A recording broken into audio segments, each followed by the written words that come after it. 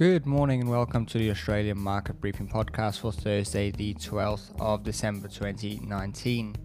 So today is the day that the UK will go to the polls.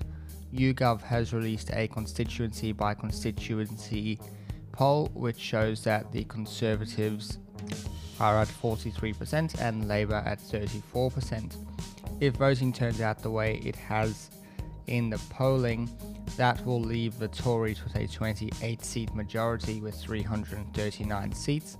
Labour would take 231, and the Tories, the SNP would take 41 and the Lib Dems 15.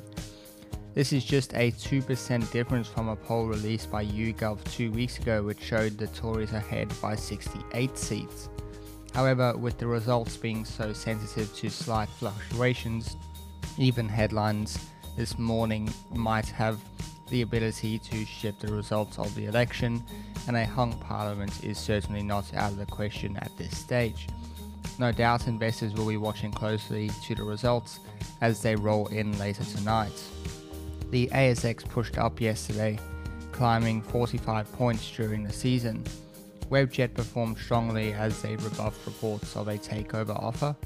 They said that they currently do not have takeover proposals in front of them, but they are always open to receiving and considering offers. Larry Kudlow yesterday shot down reports of a delay in tariffs, saying that a decision has not yet been made. However, with the deadline approaching, we are running out of time to get out of them. Kudlow said at this point in time the tariffs are very much on the table.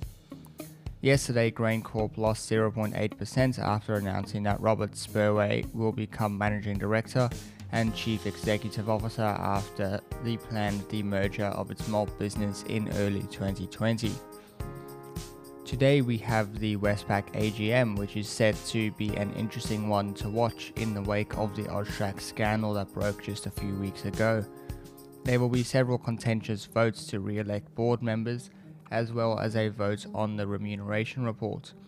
Should the remuneration report get a second strike, there will be a possibility of a board spill.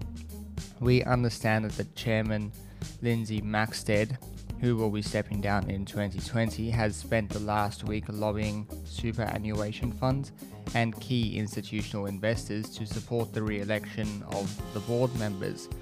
According to the Australian Financial Review, Australian Super, Cbus and Host Plus are planning to vote in favour of the remuneration report. This is apparently to keep experienced board members at the bank to navigate through what is likely to be a difficult few months ahead. Early this morning, the Fed held rates steady. In the statement, it showed that 13 of the 17 Fed policymakers foresee no rate change in 2020. The ASX is set to open lower this morning as Wall Street was flat overnight. That is all we have for today. Thank you for listening. I'll be back tomorrow with another episode.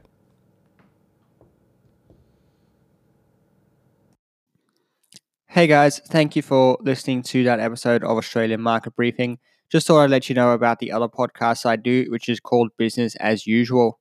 I do it with my friend Matt Brewis from the Millennial Investor YouTube channel, and we get together every week and have a discussion about what is going on in the markets in a bit of a longer form than I do on this podcast.